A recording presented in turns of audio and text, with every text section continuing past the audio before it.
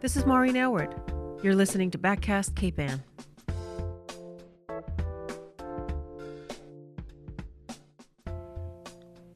The stories you hear as part of Backcast Cape Ann's series on the LGBTQ community highlights their contribution, care, and activism. It's a look back at experiences, significant moments, and persistent memories.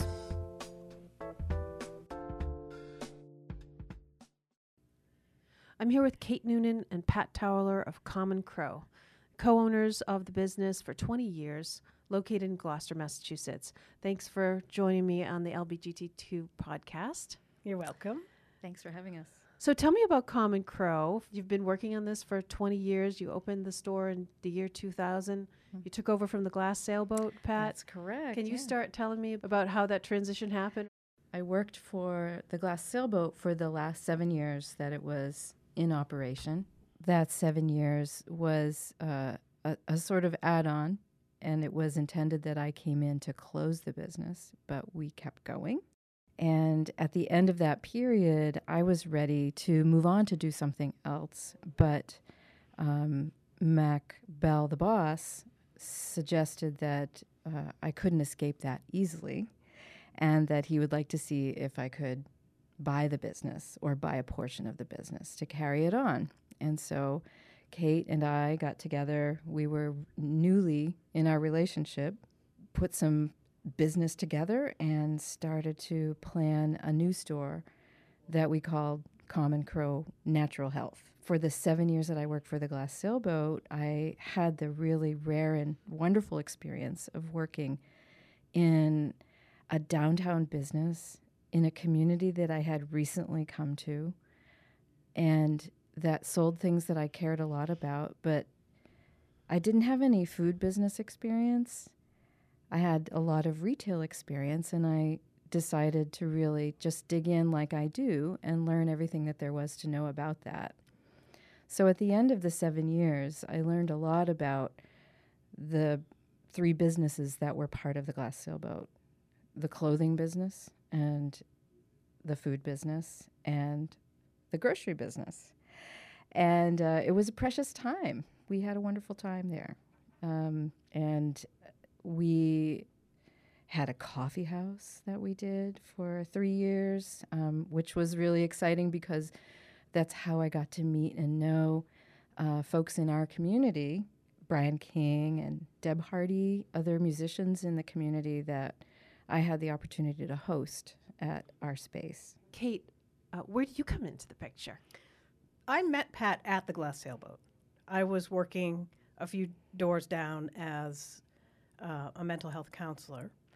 And if a client didn't show up, I'd walk up to the Glass Sailboat and grab a cookie and a tea or hang out. And actually, even before that, I think I did a short stint of cashiering and cashing out. Yeah, I came to Gloucester sort of as my bridge. I had a very successful career as a naturalist historian, park manager, sort of bird watcher, taking people out, guiding, and working for Mass Audubon in the end. I felt like I had done what I wanted to do in that field and decided to take a break, and I had an opportunity to do that. So I did, and came to Gloucester, like a lot of people do. So that was in the early 90s. And so I was sort of bumping around for a few months, not really taking an official job and sorting out what I wanted to do. So I worked at the food co-op and met a lot of the folks that we still serve today or work with even. We have employees in the store who worked at the Cape Ann Food Co-op who worked at the Glass Sailboat. No, it's hard to leave. We're all the Gilbert Grapes of Cape Ann. So Pretty funny. So, yeah, I first met Pat maybe even before I went to grad school, while I was in the middle of it and studying to do the mental health counseling. During that period was when I was coming out. And it was a lot of fun. It was really fun to come out at that age. Really? So how old were you, and what was fun about it? Well, because I was having a fresh start. I was in a new community. I was an adult. I didn't care what anybody thought about me. I was having really fun experiences in so many ways, with individual people, with groups of women, I was being asked out by men, asked out by women. I was just having some fun. And, how old was I? I don't know. I was not quite 40, I guess, maybe even less than that. A little more than 30. So I went to Lesley and got my master's in counseling psych and met a lot of really great women there, had a lot of fun, had my first real full-on girl crush there. And, throughout my youth, I was just clueless about gay as an option or anything like that. I was sort of fluid in my behavior. I enjoyed playing sports. I was very active. I did not put up with any crap from guys. People called me a feminist, and I kind of felt like it was a dirty word because I just felt like a person. I just really felt empowered and like it was okay to be who I am. And who that wasn't all that much about my sexuality as it was about just doing and thinking and being in the world. So I had a little voice in the head moment when I was in high school. And it was, high school. You're always in conflict with your parents. And my mother drove me crazy. And the little voice said, "You won't know love until you know the love of a woman." And I heard that to mean, you better, appreciate what your mother has to offer. That's how I interpreted it at the time. And, when I went to college, girls were crushing out on me all the time. And I didn't even have a clue. After dating boys, men, being married for 7 years to a man, and that sort of crashing and burning, I had that time and that space to explore in a time in my life where I felt completely comfortable doing whatever I felt like doing because I could. Mm-hmm. And that's, I guess, why it was easy and fun. It's always a challenge to come out to your family, but, that was pretty hilarious, too. I got my sister saying, "Which one is it?" And what do you mean, which one is it? Which one do you choose? Yeah, which one of the girls is it that you're hanging out with? It wasn't me at the time. It wasn't you at the time. My brother saying, "Oh, you're going to have to talk to your nieces about that. I can't do that for you." And, sisters-in-law saying, "Oh, hooray." And then my mother saying, "You can't come to the holidays." And, and then, 2 months later saying, "What are you bringing to your father's 80th birthday party?" It was just how the family rolled. And for me, there were highs and lows in there, but it was never like, I don't think I ever felt like this is it, or I want to kill myself, or anything like that. Yeah, it was just kind of part of the excitement and roller coaster of the story for me, because I think I felt like that with my family about any big thing that I was announcing to them. The last words my dad said to me were, "Please tell Pat." I said, "Hello."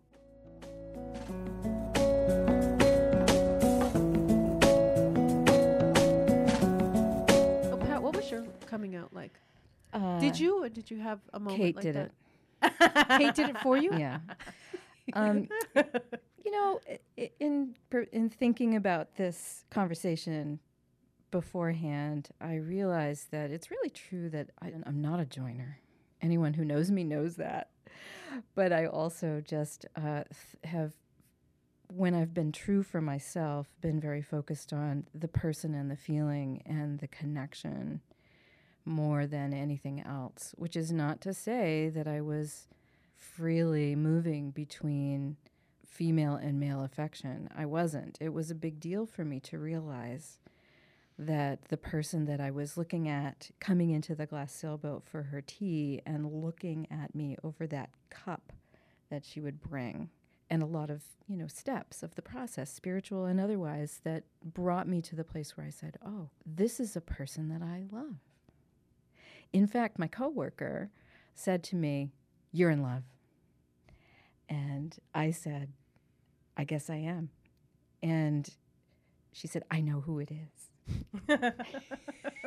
They always know, And I said, your friends always know. Right. And I said, "Tell me."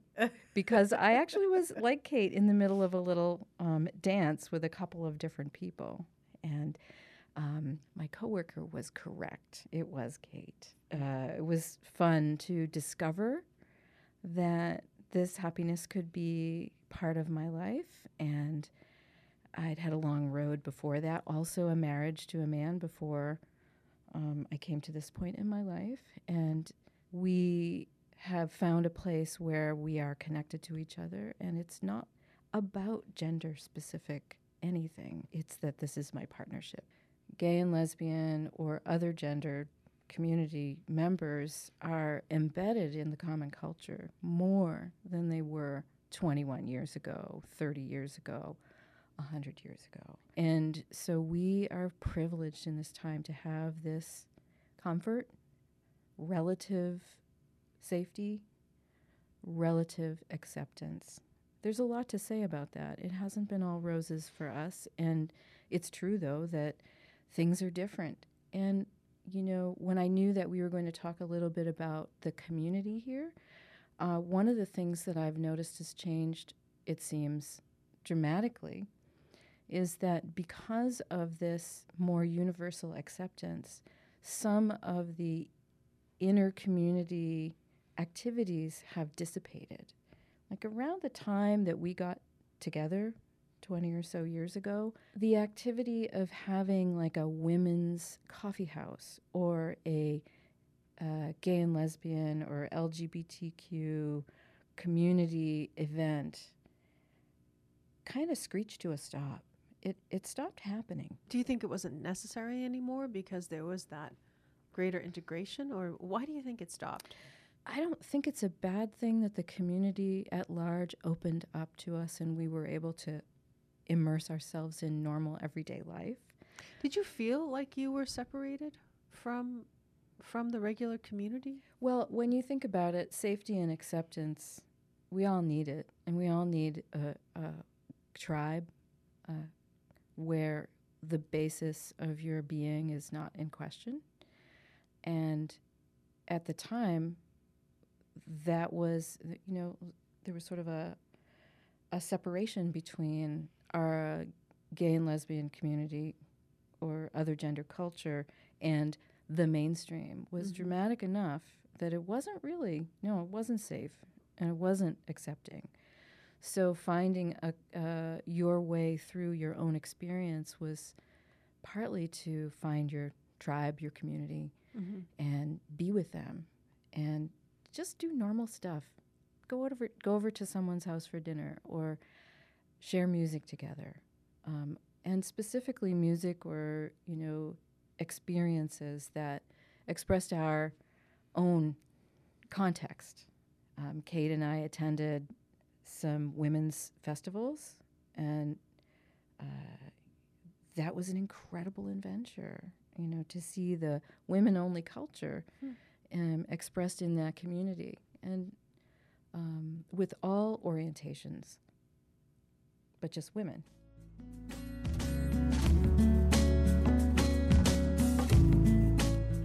I personally never felt any kind of pushback for being a lesbian, gay person, different other person on Cape Ann. I always felt like, you know, I'm here, I'm doing what I'm doing, I'm a, you know, contributing member of society, I am welcome, accepted, I accept you. And I think for me anyway, coming at the world in that way makes it easier to be accepted too. And not everyone has that privilege, I know. Not everyone, you know, has that sense of self. But, you know, as a business owner in Cape Ann, as a therapist in Cape Ann, you know, just a regular old person in the store, it's not even like a topic very often. Amongst the staff, it is more so. I remember the first time we had an employee call us a power lesbian couple, and I was like, "Oh, really?" Well, I'm surprised to hear that. Yeah. So, you know, as perceived by others, I think it's really different than the life that we live. I wanted to tell a little story about same-sex marriage and the passage of the law. Kate and I were already pretty committed to each other, and the very tumultuous period when the state of Massachusetts was in the process of you know, accepting or allowing or permitting same-sex marriage. Finally, that law was passed, and, you know, Kate likes to be an early adopter. So we trotted over there and filled in the paperwork You trotted over where? To the City Hall. City Hall, from Gloucester our- City our Hall? store Gloucester City in Hall. Pleasant From the Street. That's store. right. And the ladies in the clerk's office were shaking and nervous and very anxious. And we got our paperwork, and they were just sort of very respectful, but sort of counting and measuring every word and making sure that they were doing everything correctly. And we filled out our paperwork. And Then we got our packet of soaps. we got our, And laundry detergent tester-sized laundry and detergents. testers in a cute little silver bag, which I think I might still have in a drawer It somewhere. was like a welcome wagon bag. That's what you get when you go apply for your license in Gloucester. So we left there, and then we said, all right, we did it. We have this process underway, and then you have to be done with your actual wedding by a certain number of days, right? Yeah, I think we had like 30 days. So initially we thought, we'll just have a little something. Of course, all of the details of telling family and friends about this, every single person said, oh, no, you don't. There will Tie be the no knot. little something. So in the end, we had our wedding at our home, which was right off of Washington Street and in public view because my old garden was directly in view of the street. And we had 70 people there. It was a really wonderful day. We had a beautiful ceremony and lovely meal, and it was just awesome and wonderful. There's another piece to the story I wanted to share, which is about some of the challenges that we've experienced. I'll tell a story about being in the old store in downtown just after we had gone to get our license. We serve a lot of different people in the store, and diversity and welcoming is part of what we're about. Folks from all walks of life that would come in and get their vitamins or their, at the time, incense or whatever they were buying. And herbs. And Speaking herbs. all different languages. All over the place. So, one day, one of our real regulars came storming into the store. And just, she's probably, at the time in her 60s maybe. Good customer, came in every day, pretty much after she went to the Y, every day. And was, kind of sweet to us and friendly. And she was mad. And she came in and she just let me know, not because she knew anything about me, but that she knew I was a safe space and the store was a comfortable place to be, and she was used to speaking her mind at our store, that she couldn't believe that gay marriage was allowed now, and that she was going to have to move out of state. And could I believe that this was happening? She didn't know. Nope. And I was just hearing her and doing all of the things that it takes to just let someone have their space.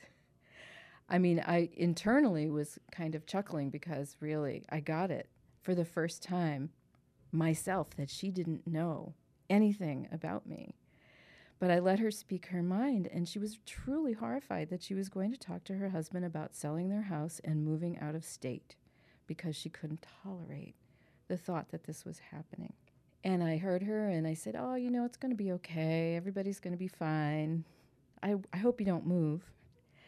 And, if you roll forward about a year and a half or 2 years later, when she came into the store another time, and she said, just casually, hey, I saw you in your yard doing your gardening, and you and Kate have made a really nice place.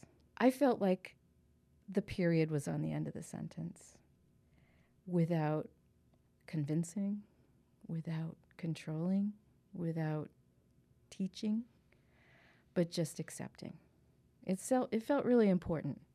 And years and years have gone by, and this person is still a customer, is still a friend of the business, is still around. It's in some ways, space makes a lot of change happen.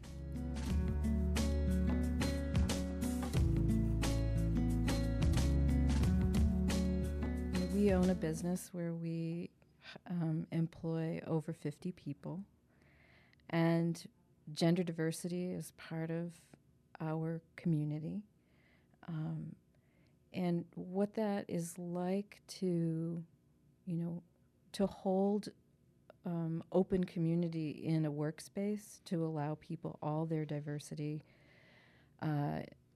is its own way of teaching and observing that. In college, I was involved in feminist theory, and the idea of marginalization and the context that there is, a center, an accepted set of norms in any thought process or community, and then there's the marginalized aspect of that. So it's part of the anatomy of culture that there are marginal and center places to be in. Being marginalized or not being part of core culture can mean a lot of different things. And to be able to generalize that and say, look, this is part of this ecosystem, this shape of what this is, and then recognize what our responsibilities are to the marginalized, whoever they are, is compassion, welcoming, accountability, responsibility to the whole, and responsibility to take special care of the marginalized or the edge of what culture has as its shape. For us, it's, we live inside of it so deeply that I kind of think that we've almost forgotten that that is a thing to talk about, but it is, actually. We are who we are, and the privilege of owning a company is that, and also perhaps some of the drawback is that, the people that we are affect how we shape our business. And so, in terms of who we have working for us, I suppose that if we are known or seen to be a power couple, or that this is a place where people of a diverse gender identification can work, then yes, we'll get applicants like that who openly and comfortably speak who they are. Anything that brings you closer to what your truth is will grow your power. The more intentional you are, the more powerful you are. Kate, I do feel more and more comfortable with my power as I get a little bit older and get to know myself a little bit better. I'm just constantly unraveling and reweaving. Thank you so much for being on the podcast, and we'll see you at Common Crow. Thank you.